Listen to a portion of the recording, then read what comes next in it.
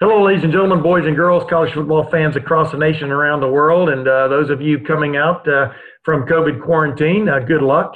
As a matter of fact, I'm down in Texas right now, down in my hometown of Lufkin, Texas, hotel room, waiting to go see my mom again.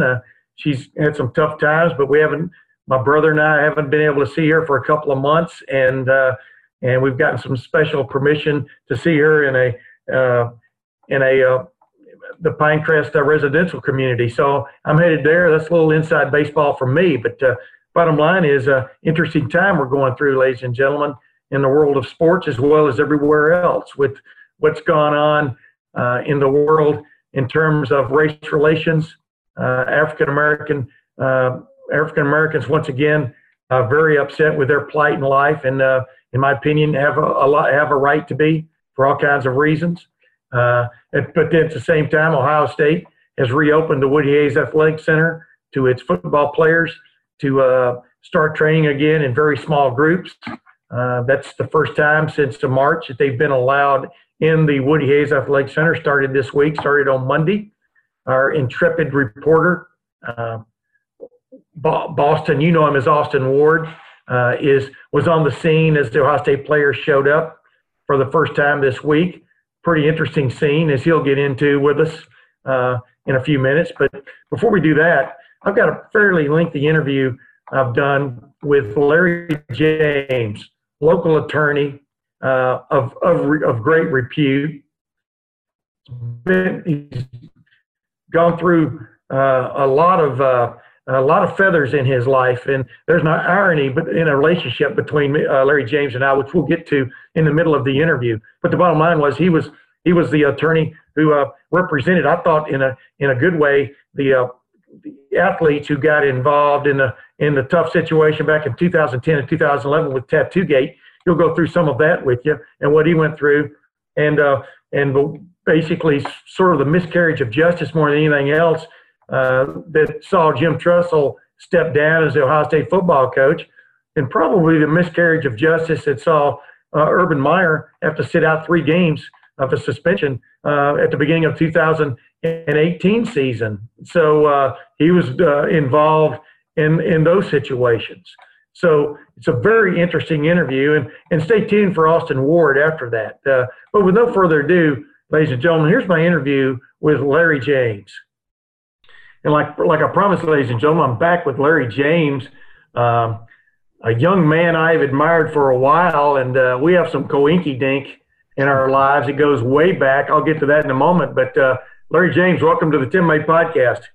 Thank you very much. It's a pleasure to be with you. Wish there were better times. Yeah, no kidding. I want to get right into that real quick before I talk about the coinky-dink in our lives, which I think is pretty major. But Larry, you represent your general counsel for the National Fraternal Order of Police. This is an interesting time. You've worked with minority groups too in your background, and I don't know, just give me some kind of feel for what's going through your mind right now as we kind of battle through this. I call it George Floyd was sort of the match that set it off. You know, it wasn't the gasoline. The gasoline had been building for a while, but just what are your thoughts right now? Well, just kind of a quick background. I've been general counsel of the National Fraternal Order of Police since 2001, and we represent police officers throughout the country. The FOP has 351,000 law enforcement officers. I've also been safety director in Columbus, Ohio, overseeing police and fire department. There we hire, fire, train, discipline. I've also prosecuted internal affairs. I'm currently also counsel to the local Urban League, and in another life, I was also counsel to the NAACP. So I've been all around it. Obviously, from Columbus, Ohio standpoint, I've been very active in the Black community over the years, particularly as it relates to the arts. The King Arts Center, which we started in '87, which I was there to do the build out, in the Lincoln Theater in '09, and was 10 years president of that organization. So you get in the thick of race relationship, politics, poverty issue. My wife started years ago the Center for Healthy Families, which is a poverty initiative that deals with teen pregnancy.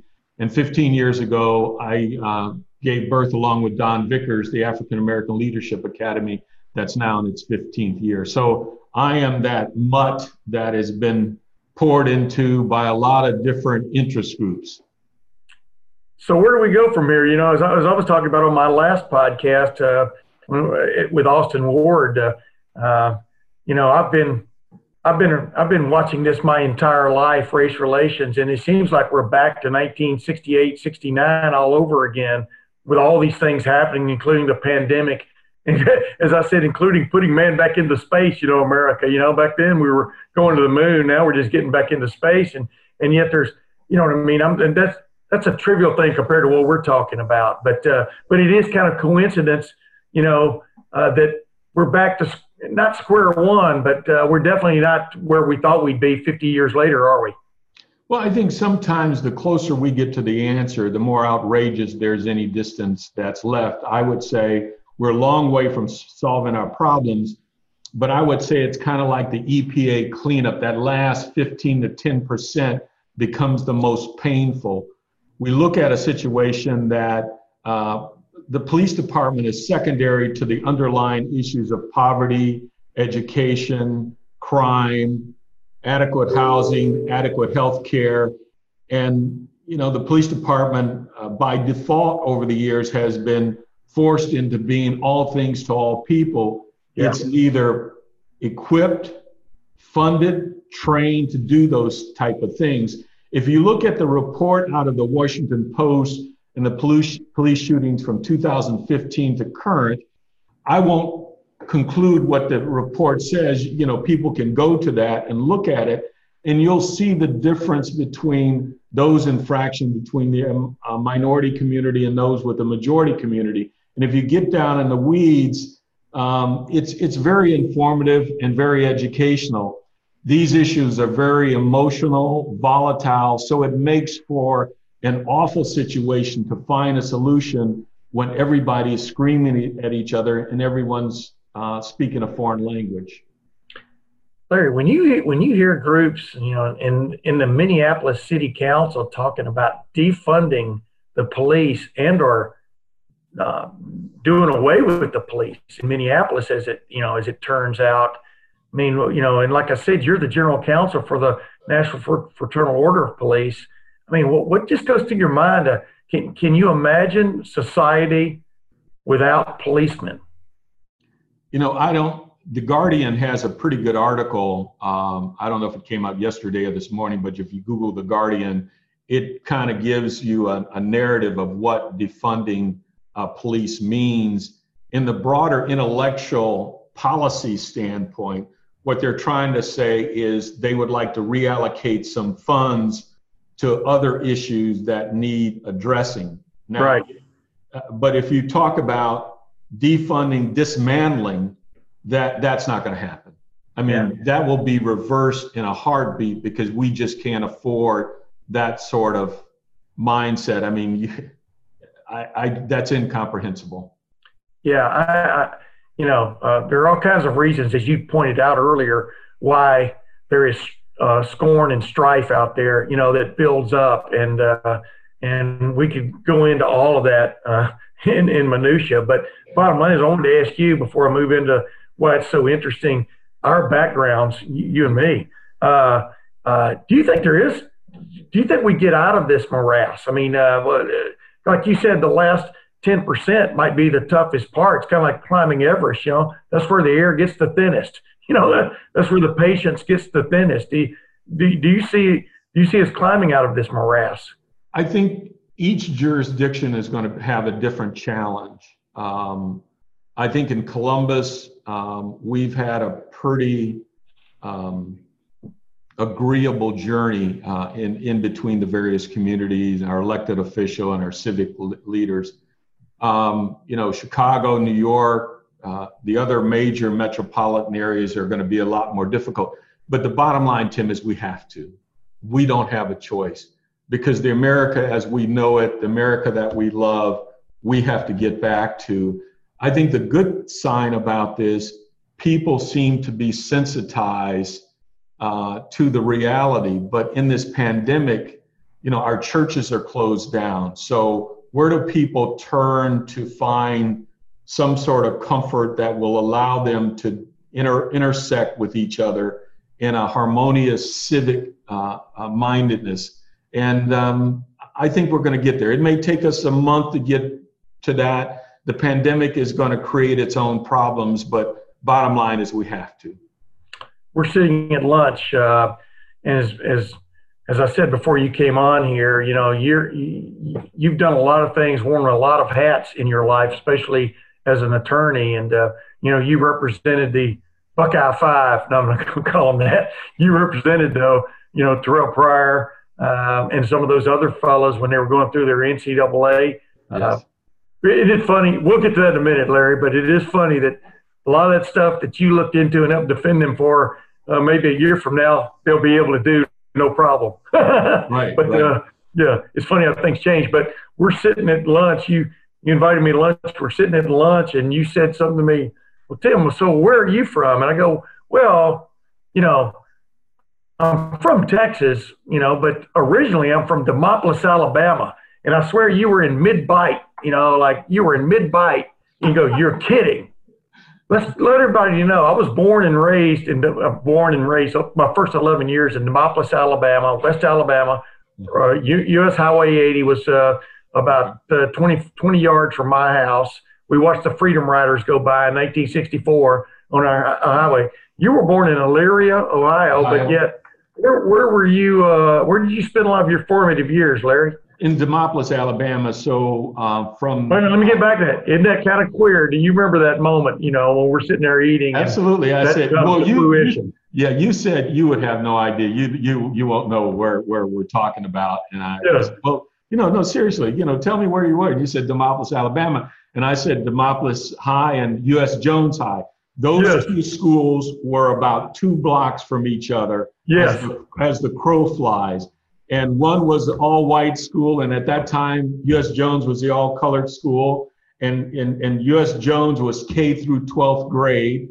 The thing that also about Demopolis in the South is there weren't zoning laws that divided a community. So you had these 2 schools, 2 or 3 blocks from each other. The wealthy people lived right around the corner from us. We had one of those shotgun shanty homes.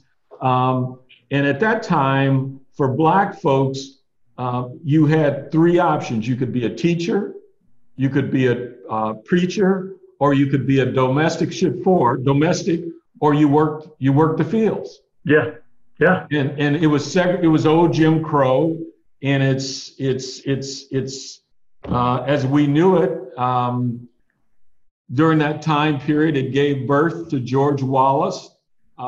Segregation now, segregation tomorrow, segregation forever.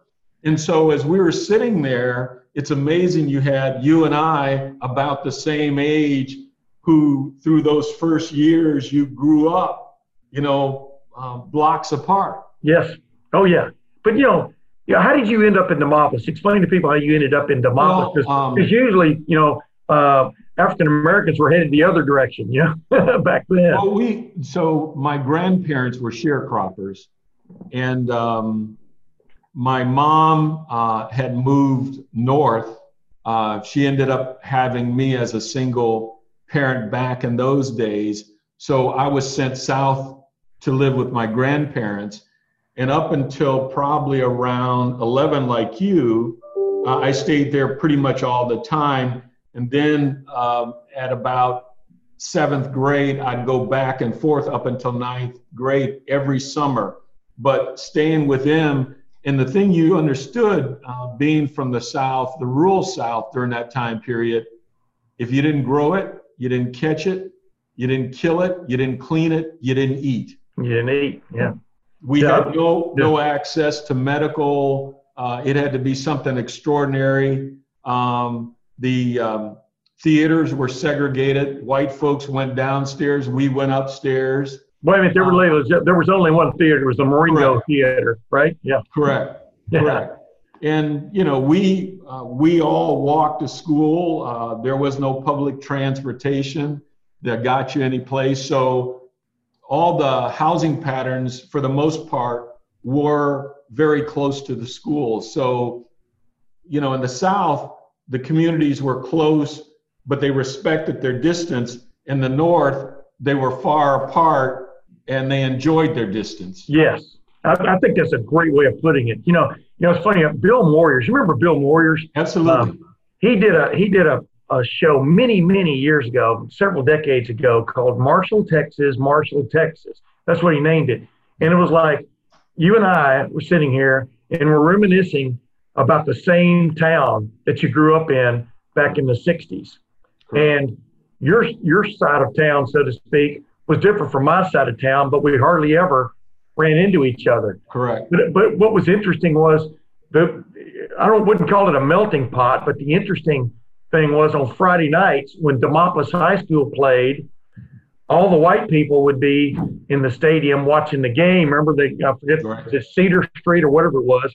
They're the big, the stadium. And then when U.S. Jones High School had its games, the whites would be in the game, and then the African Americans would be on the fence watching from the outside. Yeah, and then vice versa. Yeah, we traded fence posts. Yeah, I mean, it was crazy because we always wanted to see some live sports, and it was like, man, I just remember back then it was so weird, and I often after you and I had that discussion when we first discovered we grew up in the same hometown, the same little town, I've often wondered, like, my mom took us down, there were Scales Drugs down there and stuff like that, and they got rid of their soda fountain after a while because they didn't want to have the integration of their soda fountain. But I remember a couple of times we went downtown and saw marches, 2, 4, 6, 8, we want to integrate. Right. And it was like the African Americans were marching through town and we were watching. It was almost like a parade kind of thing. There wasn't any, any strife going on, but y'all were getting your point. You might have been in that parade for all I know, that march. And I had uncles and aunts who were in that. I think the thing that was amazing about the South, and people cringe at this reality, everyone knew their place. Yeah. That was the thing until the 60s brought about kind of the freedom movement and the reality that you wanted to vote, you wanted a better life. The textbooks then all got handed down secondhand, and U.S. Jones kids, if they had books, they were 3-generation old books. But I think the thing that probably what gave me so much, let's say, drive. I mean, the one thing my grandmother taught me, because she used to get up at 4:30 in the morning, she'd cook a big breakfast. She'd go to the fields, she'd work all day, she would come home and she'd cook for the family. And I watched this lady and I was just amazed at how hard she worked. And so she would tell me, this will not always be your place in life. Do not ever settle. So I watched them and I came to the conclusion that I'm going to do something and you got to kill me to stop me. Wow. I was going to say, one of us had drive and the other guy was me. But, it's funny, not funny, haha, but, I'm watching a retrospective with Clarence Thomas the other night, and he literally had almost a similar background you did, a young mother, and he ends up going to live with his grandmother and grandfather. His grandfather was the greatest influence on his life in many ways, was extremely strict, and that was in Jim Crow, Georgia. Jim Crow law, mores, whatever you want to call it, Georgia, and it was it gave him sort of a broader range of what was going on in the world, how he could work to maybe help change things without just going, becoming a radical about it. We all know, I'll never forget my first year in junior high junior college, not junior high. My first year in junior college in Angelina College, and here in Lufkin, where I am right now, I'm in a hotel room here because I'm visiting my mom down here in Lufkin, Texas, where I moved to from Demopolis. The they asked me, the teacher asked us to write a quick essay on who were our heroes growing up. And I said, my two main, growing up in West Alabama in the early 1960s, my two main heroes were Joe Namath and Martin Luther King Jr. Right. And I said, the reason was, you had to be there, and seriously, Martin Luther King Jr. was about as brave and gutsy a man, along with a deep thinker, that's ever come along. You agree, Larry? Absolutely. I think there were two things I remember about my childhood growing up.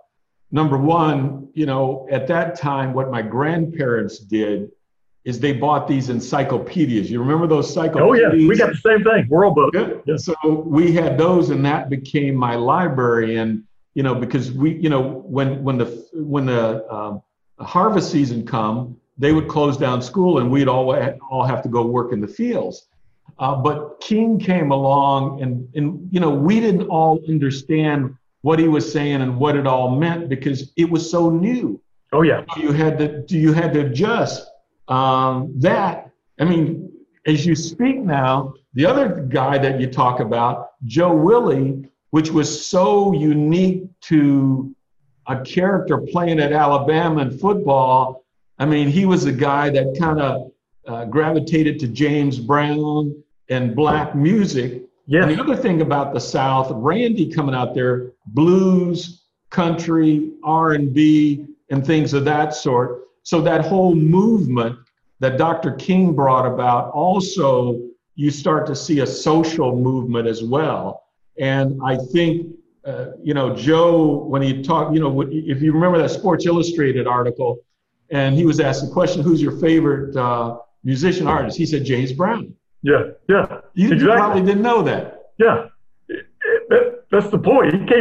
He came from Pennsylvania, Beaver Falls, Pennsylvania. His best friends growing up, were African-American. I mean, it's just a different, and yet he's playing for Bear Bryant. It's funny because the head football coach at Demopolis High School, not U.S. Jones, back then when I was growing up for a while, was Jack Rutledge. He ended up going to being, in essence, Bear Bryant's right-hand man. A few years later, he got on his staff and then was Bear Bryant's right-hand man all the way through pretty much the rest of his career, which is pretty interesting.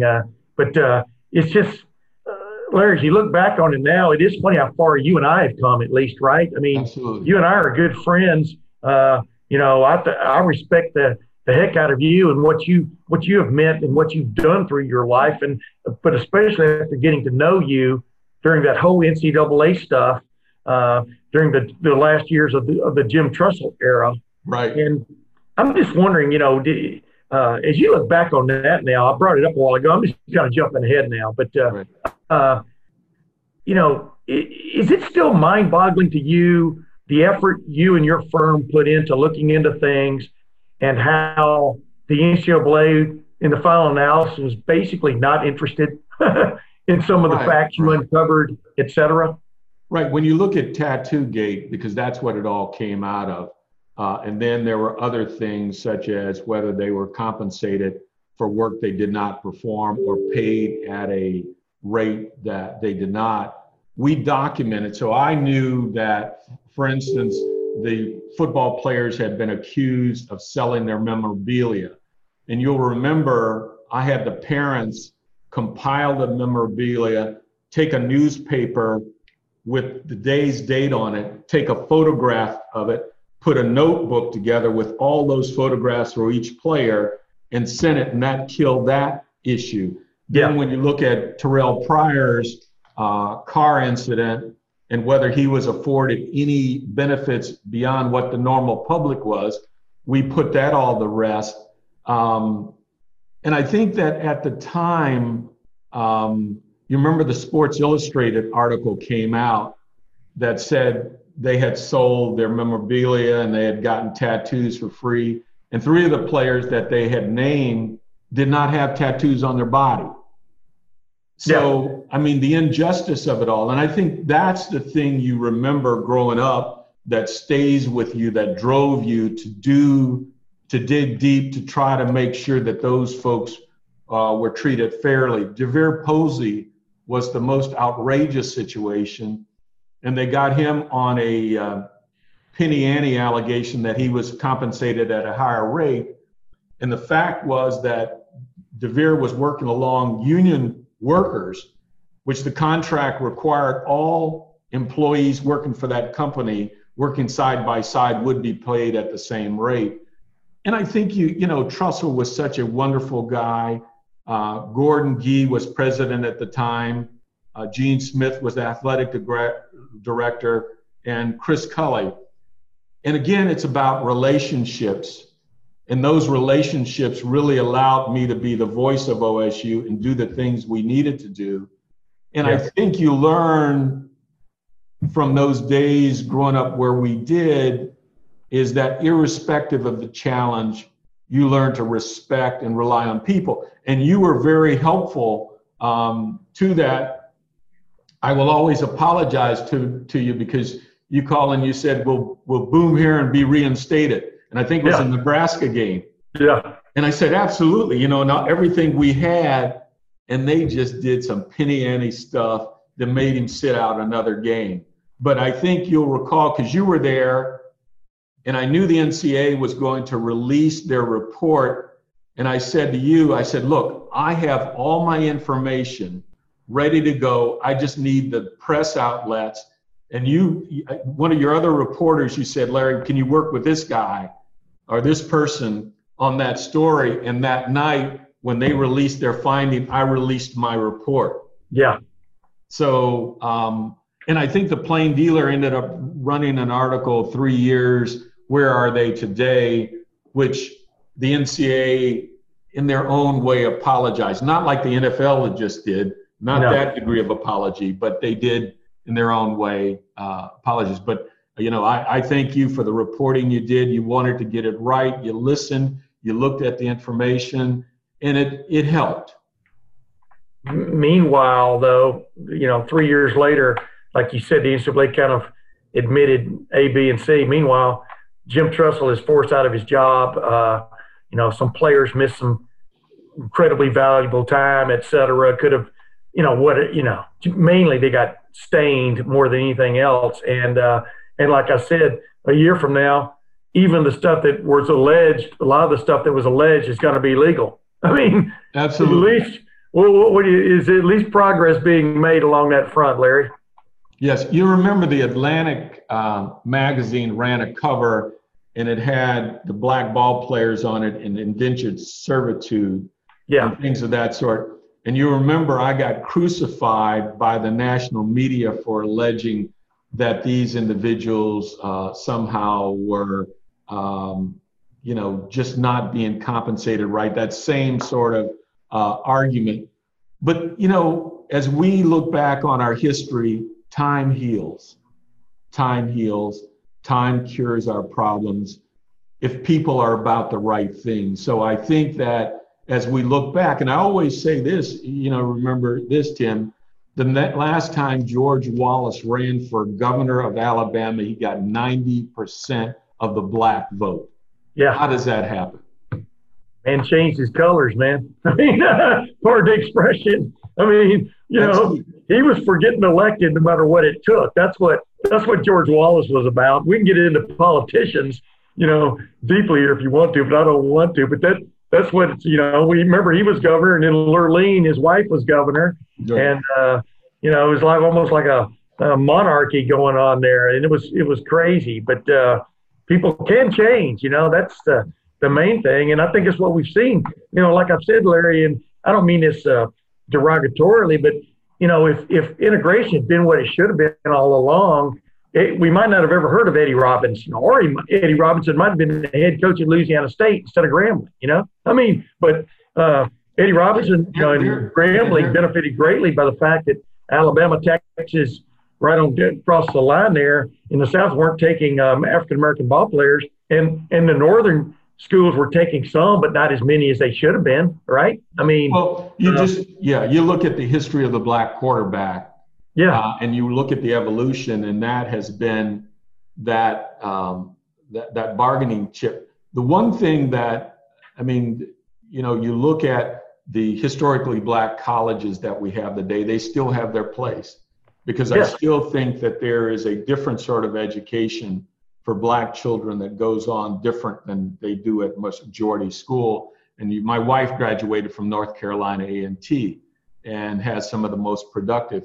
But I think as we look at society today and where we are, and I say you've got to have diversity in every sense. And one of the examples I use on that is, you've got Clarence Thomas on one end and you have Thurgood Marshall on the other. So that's that diversity of thinking within the black community. I think what we've lost sight of, the ability to respect those differences in every sense of it. And I think everything we do in life, if we have that respect, whether we're talking about you as a reporter and how you reported during those difficult times that really impacted people's lives, such as a Jim Trussell, and you always did it the right way. You always wanted to go and get the facts. So I think if we as a society have that same approach, I said to our FOP members and our black clergy, I said, look, you remember at the time and not so long ago, and maybe even sometimes today, when we hear something tragic that happens and we pray that they're white. So when the situation came out of Buffalo, on top of everything else, before we saw any of the photographs, we said, please, God, don't let them be black.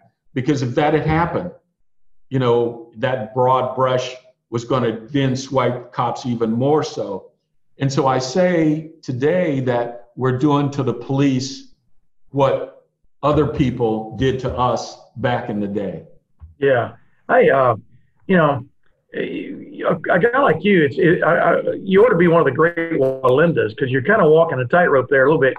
From the standpoint of, that probably 99.9% of cops are good guys. Absolutely. Maybe not 99%. That's a lot. But you know how they're good guys. But it only takes one or two bad apples to really spoil the bunch, and that's a cliche. And the reason it's cliche is because it's true. Can the FOP fix? Can it fix what's happened? Can it remedy? I think so when body cameras came out, what we were charged with is creating a model policy for body cameras so that officers could be comfortable around the country and using those. We're going to try to come up with a model policy for citizen review. But I think not all incidents indicate that the police officer is a bad cop. I always say, let's look at the record. So let's take Buffalo, for instance. Let's assume that little push, I don't know the history of this individual, but in a fraction of a second, that individual may have had a stellar career for X number of years. Yeah. And on that particular day, on that particular interaction, something went wrong. Yeah. And, because it's a gasoline environment, everybody's painted. He has to be, or she has to be a bad cop or have evil motives or something like that. That's not always the case. So I agree with you that, having been safety director over police and fire and, having to discipline and determine whether you're going to terminate someone, is you begin to see the best of the officers. And I always said this, if you're malicious or evil, or you intend to do harm, you have a problem. If it's a lack of judgment within this situation and there is no, drastic consequence of it, you're going to be okay. And you should. And you got to remember this too, in the corporate world, if you have a bad employee and you retain that employee, that's negligent retention. That falls back on management. Yeah. It's just interesting, because anybody can have a bad day. Anybody can have a bad moment. When you consider, you always look at it from the side, and believe me, the protesters have something to beef about. I totally believe that. We get into that in another article. Another conversation. But the flip side of it is, you always have to remember the cops are human beings also, and everybody has their limit. Everybody has their hot button And like you said, but one moment's slip up by a policeman, and it stains the whole group. One moment slip up by a protester, and it's moving on to the next protester. So right. that's what we're in. I'll tell you what, real quick before we go. I don't know what your people. I didn't understand though the tactic of not letting people just march through the streets, but maybe being more concerned about the property that was being destroyed. I don't understand that tactic, And like you said, you were law director, for a while. Well, what is the thinking there of just letting people have their protest, but maybe lining the sidewalks instead of lining the streets? I think it's training and preparation, or lack of training and preparation. I think those jurisdictions that had been at fore, and I'll tell you an example when I was safety director. One of the things I was looking at certain zip codes, particularly that were segregated, and because of the crime, the seniors and the youth were prisoners in their own house. So I said to my command staff, I want to saturate the neighborhood with officers to take that neighborhood back. And they said, Director, that's a bad idea. People don't want us there. I said, that's crazy talk. What do you need? And they said, we need to be invited in. So I called Brother Donnell Muhammad, who's head of the Nation of Islam here. And I've known Donnell a long time. And I said, I want to have a press conference, and I want you on the podium, and I want you to invite the police in. And he goes, done. So we hold the press conference. He invites, the police in. We want you in. We want our neighborhood back. You tell us, officers, what you need. So I said to him, now, why don't we do a dress rehearsal? Why don't we do some practice? I don't want to, pick up the paper tomorrow morning or flip on the TV and you've got, cars lined up, trunks open, you got dogs sniffing. I don't want you to do that. Director, we got it. I'm at home, 11 o'clock news on a Friday night. Sure enough, cars are lined up, hoods open, dogs are sniffing. I'm gonna get my butt kicked. Sunday night, the ACLU and some of the local folks, progressive, are on TVN, on the talk show, and they're crucifying me. So Tim, I got in my car, I drove to the radio station while the interview was going on. I walked in, I said, I'm here. And they started blasting me. And I said, you're absolutely right, and I deserve to be blasted. I should have done the proper training. I should have done the proper preparation. I didn't. Things got out of hand. It won't happen again. And you saw that evolution over the weekend in Columbus. That's what it takes.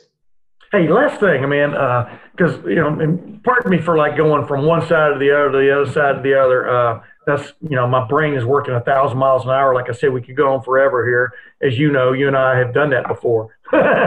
But as we look now and look back to 1964, you and I are both sitting there in Demopolis, Alabama. Now we're sitting here in 2020, the world. Let's play like I'm in Columbus right now, even though I'm not right now, down in Texas. But I see a predominantly African-American football roster at Ohio State, and it's like that at most every school, including Alabama, Auburn, right on down the line, Georgia. And you see the folks that a lot of people are leaning to right now in the African-American community, or at least the fellows that are stepping up, are Malcolm Jenkins, Michael Thomas, African-American players of repute who are not letting this slide by. We all know about Colin Kaepernick and his situation 4 years ago when he took a knee with Brian Day as his quarterback coach at San Francisco. The only thing that bothered me about Colin Kaepernick was later seeing him with a Fidel Castro shirt on. I go, I'm not sure that's where you want to go, right? Right. But the point is, how we, like you said a while ago, we have made a tremendous amount of progress compared to 56 years ago, what I'm talking about, where and sports has driven a lot of the narrative. At least of getting the point out there. Do you agree? Absolutely, because the voice of leadership in this civic corporate and to some degree political world, the LeBron James, what Mike did, with his $100 million, Michael Jordan, Steph Curry, all of those individuals. I think the athletes are being better prepared to be a complete citizen today. What Urban instituted on Real Life Wednesdays really speaks volumes to preparing these young men for adult life, civic engagement, responsibilities. For those who don't know what Real Life Wednesday is, what Urban created at Ohio State was he would bring in certain corporate leaders in to talk to the football team about life's experiences, life skills. He would give them all computers. You have to have a checking account, banking account, things of that sort. I went in to talk to him about civic engagement and staying away from criminal, paying your parking tickets and all those sort of things. So I think the athletes today seem to be more holistic because they've had to work with teams. They've had to discipline, work together to get a product, to achieve something. And few of leaders today have those kind of joint collective experiences to make them or prepare them for life after college, life after football, and also to be that good corporate citizen. Do you applaud Urban Urban, I had him on last week. We were talking about Real Life Wednesdays and as he called his Live Life Wednesdays, when remember in 2016, he had the whole segment in there for four or 5 days where they talked about why it was important for them to vote, the history of the vote, right. History of the fight for civil rights and the right to vote. Yeah. He didn't have to do that, but basically he required his players not only to register to vote, some of them for the first time, but to vote, Absolutely. and show me proof, almost, you didn't have to do any of this. What's the insight there you get of an Urban Meyer? Well, when you hear that? And I've worked with Urban too, and we went through the Zach Smith thing together. So I have a little bit of intimacy in knowing him very well. I just think that's the way Urban Meyer is built. I mean, he is a guy that wants his players to understand, accept responsibility, assume responsibility, and be that good participatory citizen. And I think that is a part of the success that he had during that time period he was coach like no other. And he used his relationships to bring people in. He would secure summer jobs for them. He would secure internships for those players. Yeah. I mean, he's super. But like you said, he followed through, and now, but he also wanted them to be leaders, in one form or fashion. I remember Jim Truman was a former, I texted you that note last night, Jim Truman, former owner of True Sports race team, but also founded Red Roof Inns, and he was just this dynamic dude, man, and his big line was lead, follow, or get the hell out of the way, Exactly. And that's what Urban is urging and I think you're seeing them step up. And like Gene Smith is, obviously is African American, and from where he's come to where he is now and stuff. But their big line is don't get in these fellas' way. Don't misguide them, but let them have their lead. Let them go in these times, because people are for good or bad. People do look to their sports heroes as much as anything else for some leadership in these times, right? And I think society adjusts. So the Colin Kaepernick situation, and you watch Roger Goodell end up apologizing. And the question is, can we afford to remain silent? And so I think that when we talk about preparing someone for life, as Urban has with Real Life Wednesdays, and I think Gene, as athletic director, really weighed in strong on that, and putting people around them who can really help them. And I think that that's just wonderful. But back to that training and preparation, whether it's police officers, whether it's football players, you don't see coming out of the program like you used to, a problem program with problem athletes. Yeah. And I think that Real Life Wednesday is becoming a model around the country, and not just for football, but for basketball. Urban solicited, got $1 million contribution to expand it to the other sports. Yeah, crazy. I mean, and it works. And like I told Urban, he was on with me last week. They're recruiting a different level of athlete and person now. But I mean, obviously 4 and 5 stars, you almost got to be for them to look at you. But I think you agree with me. It just seems like the level of person has improved in the football program. Do you agree with that? Yeah, well, they're recruiting a different athlete today too. Yeah. So they're beginning to compete with the Stanfords and others, and they had a couple of those situations. But I think still it's about what you pour into the program, what you pour into the athletes, what you pour into the police department. If you tell people the rules, you're consistent, you're fair, people will respond accordingly. Yeah. Well, Larry James, I'm going to have you on, again and again, because I always like to tap whatever resources I have that are beneficial, not only to them, but to me. I appreciate that. You and I have known each other now for at least 10 years, and I've enjoyed almost every minute of it, except maybe calling you late at night a few times, but and I'm sure vice versa. And by the way, I can't leave without asking you about this. In the final analysis, why did Urban get 3 games, in your opinion? Why did he get a 3-game suspension? You and I were talking before, during, and after that whole situation. Now Michael Drake has stepped aside, or he's stepping aside. A new president's coming on board. I'm not surprised by that. But what happened there, Larry? That's a little bit inside baseball. Yeah, but just let people know as much as you can about the curveball, and then we'll move on. I think, so it was a Sunday morning, November 15th. I get up, Donna's leaving, and I get a text from Urban, and he says, "Are you in town?" And I said, "Yeah." So he calls, he goes, "I will be there." So Sunday morning, about 7:40, Urban's at my house with Zach Smith. He goes, "Let me tell you, if he did anything, he's gone. He's out of here, without exception." He said, "Can you find out what's what?" So I talked to the detectives. I talked to her lawyer. I talked to Zach's lawyer, looked at all the court filings, and the question was whether he had done anything that he was accused of.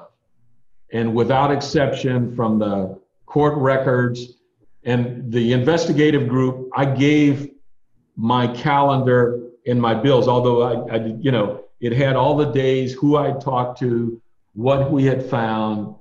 And as Urban said, "Do you think I would hire and maintain a person of domestic violence?" That was the question. And the answer was absolutely not. And there was no documentation. But the national media, ESPN, which doesn't love Ohio State at all. Crazy. There was a decision as to who was going to control this decision, whether it was the president of the university or whether it was a board of trustees. And I think it reached a boiling point, as you remember how long that day went on. And I think the decision, they started about 8 o'clock in the morning, concluded about 10 o'clock at night. And that was just a compromise of a bad decision.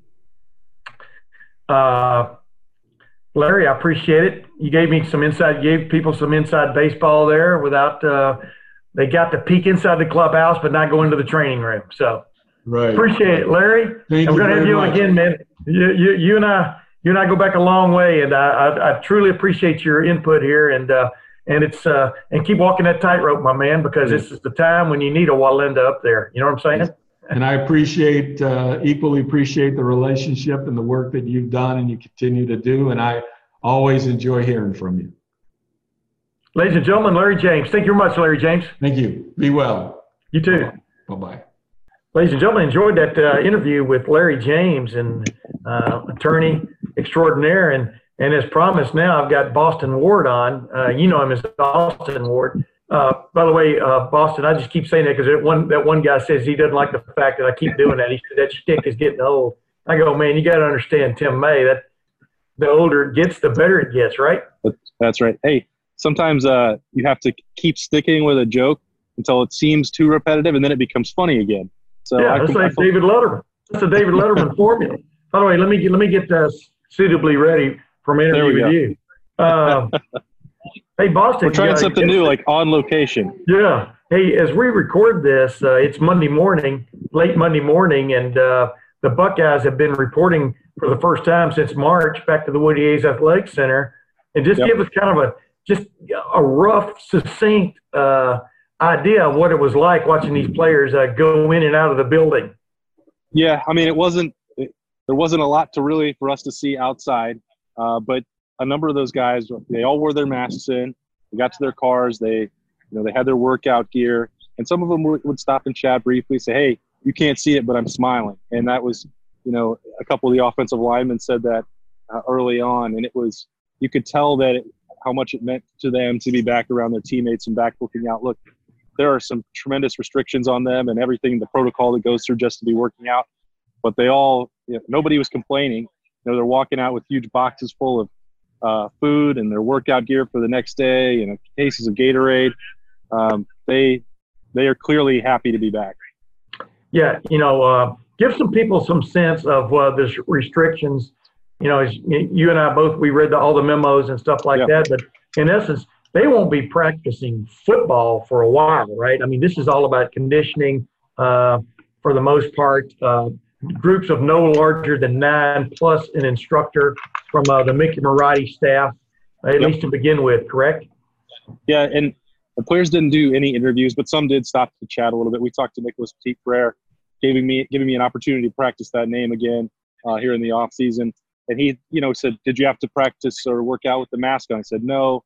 What was it like going from station to station? Everybody cleaning their own stuff afterwards. They've got people floating around to make sure that the Woody is perfectly sanitized. And Quinn Temple walked out this morning, so this has got to be the cleanest building in America.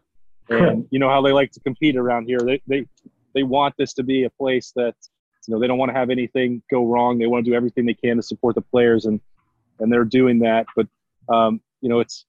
you kind of see them go in shifts. Everybody had to schedule it. 9 players would show up and mostly be by position. The offensive line was out. They stood out in the doorway, waited for their time to go get the temperature checks and get into the facility, grab some Gatorade, go in, do their workout, and it was maybe an hour and a half, 2 hours that the guys get to go in there. They come out of another door.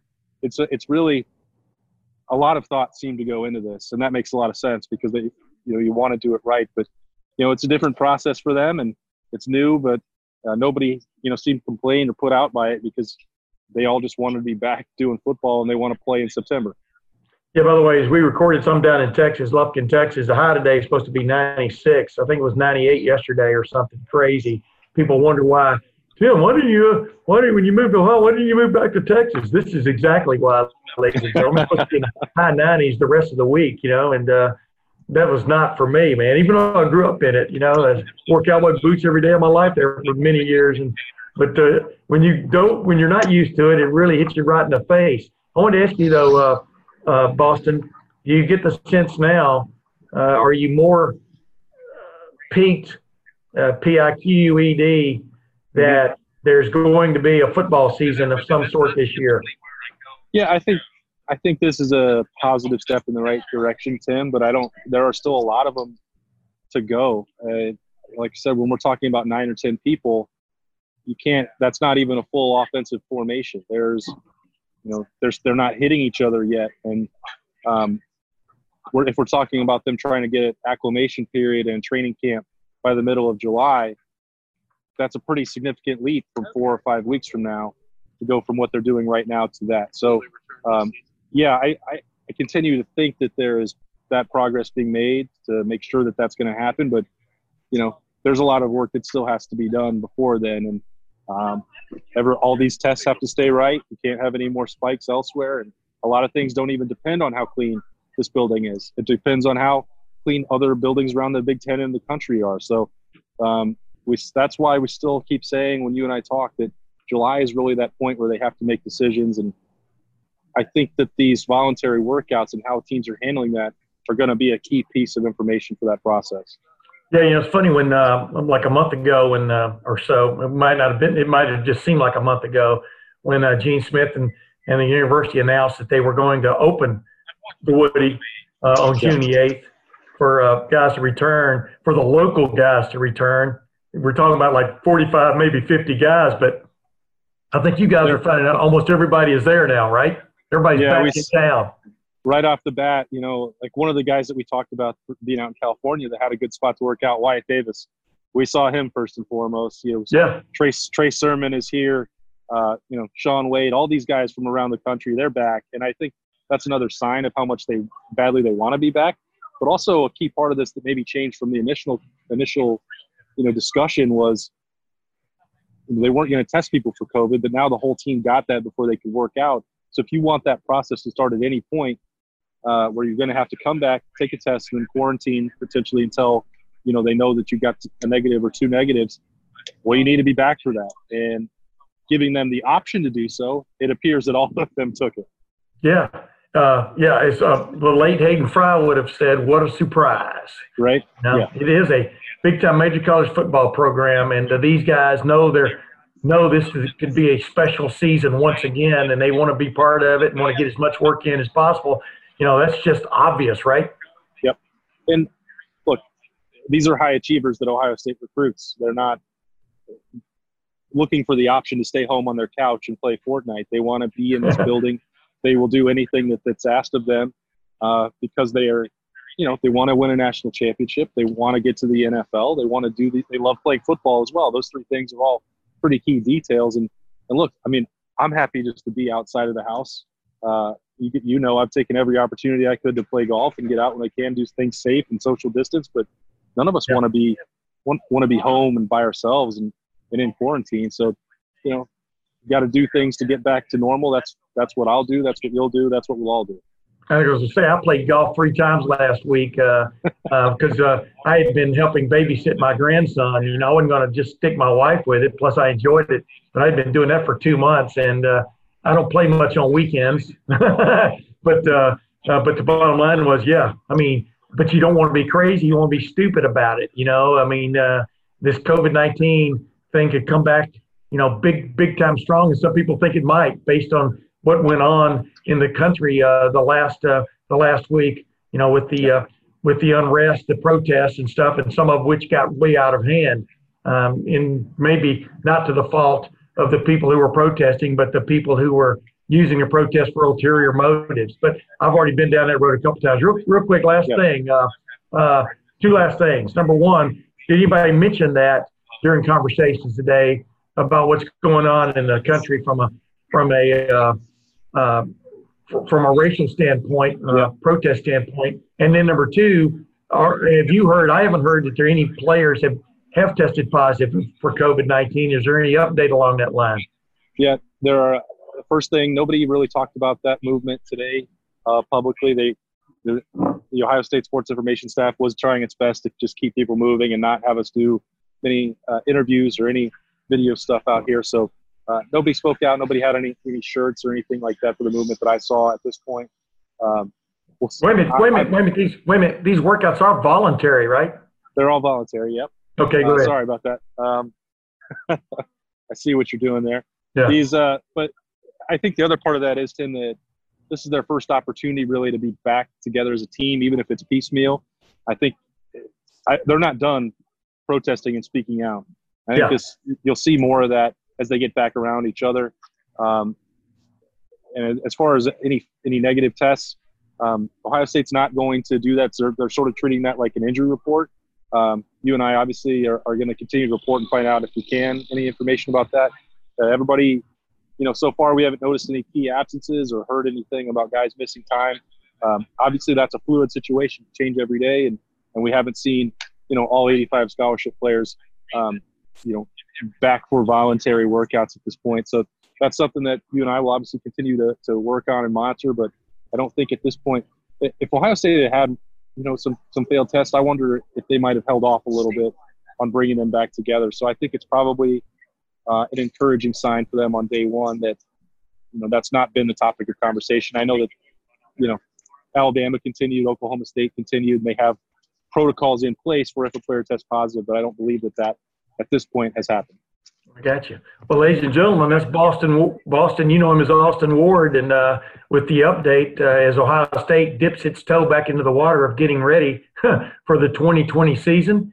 And, we come to the end of another Tim May podcast. I want to thank Larry James for coming on, for spending almost an hour with me. He was gracious with his time. I hope he doesn't bill me. He is an attorney, after all.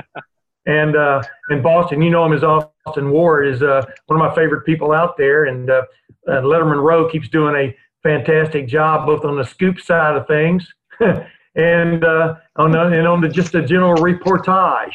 But Boston, thank you again, my man. No problem, man. We'll see you soon. You got it. And ladies and gentlemen, next week we'll have another episode of the Tim May podcast. Until then, thanks for watching and thanks for listening.